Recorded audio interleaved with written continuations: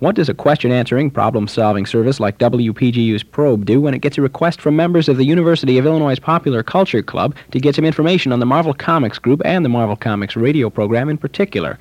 Well, the logical thing to do is talk to the man who knows perhaps more than anyone about the Fantastic Four, Spider-Man, and the rest of the Marvel Comics characters, mainly because he created them. Stan Lee, Marvel's editorial director, and coincidentally, the man who narrates the radio series, heard twice each weekday on WPGU.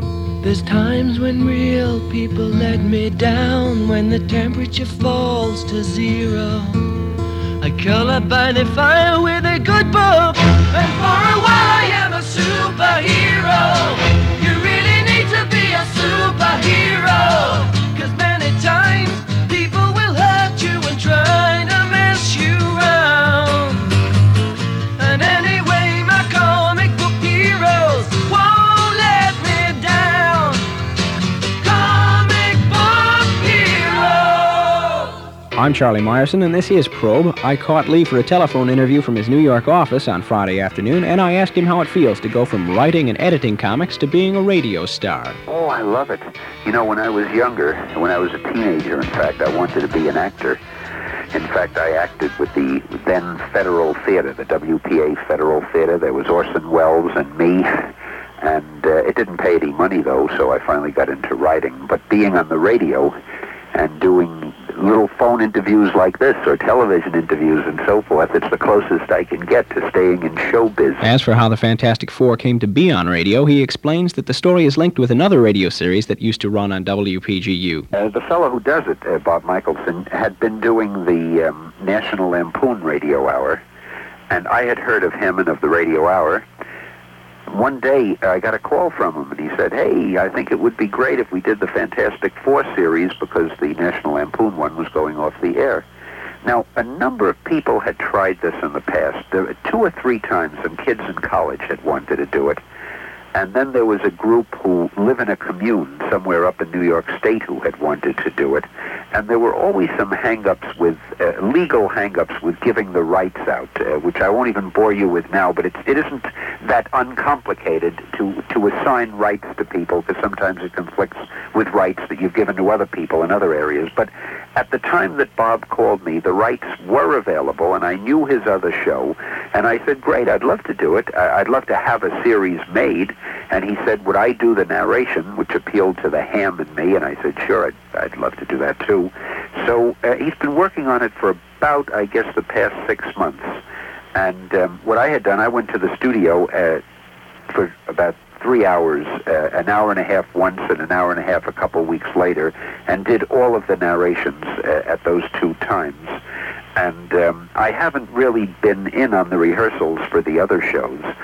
It isn't playing in New York at the moment, so I don't even have a chance to hear it, and I keep so busy. He sent me some records. I haven't had time to play them yet. So this is really the first report I'm getting on the shows. That being the case, Lee was a little disappointed when I told him some of the details on the series. For instance, Prince Namor, the Submariner, the villain in last week's adventure, is not supposed to have a Bela Lugosi-style accent, he says. And told about the campy dialogue of the series, Lee says that the early FF adventures themselves were pretty campy, so the series, he said, should get better. As they get into it more, like with every other show, if the thing hangs around long enough, the people get more adept at what they're doing, and they get more into the characterization, and it just begins to get better just through natural evolution. I asked Lee what other projects are coming from Marvel in the future. He spoke at length about the team-up coming up in 2 or 3 months between Spider-Man, Marvel's top-selling character, and Superman, the best-selling character of competing National Comics. It'll be an historic first, he said. But he's even more excited about another project. The biggest thing that has come along that's a total surprise is our book, Howard the Duck. I think this is going to be the big hit of 1976, you know. We just did it as a gag, and I'm getting mail and phone calls and communications from everybody all over, and we're getting calls from bookstores. We want more Howard the Duck. They're all sold out. Howard, by the way, is a humanoid duck trapped in a world of humans and superhumans he thinks are crazy. He may be right. In the first issue, for instance, he teams up with the Amazing Spider-Man. Howard may be the biggest hit, however, since Marvel's Conan the Barbarian.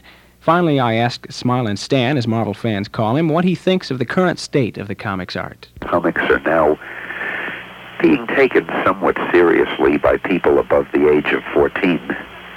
And I always felt that the comic strip medium was a perfectly viable medium, but because of the fact that the people in the business never took it seriously enough, the outside world never did either.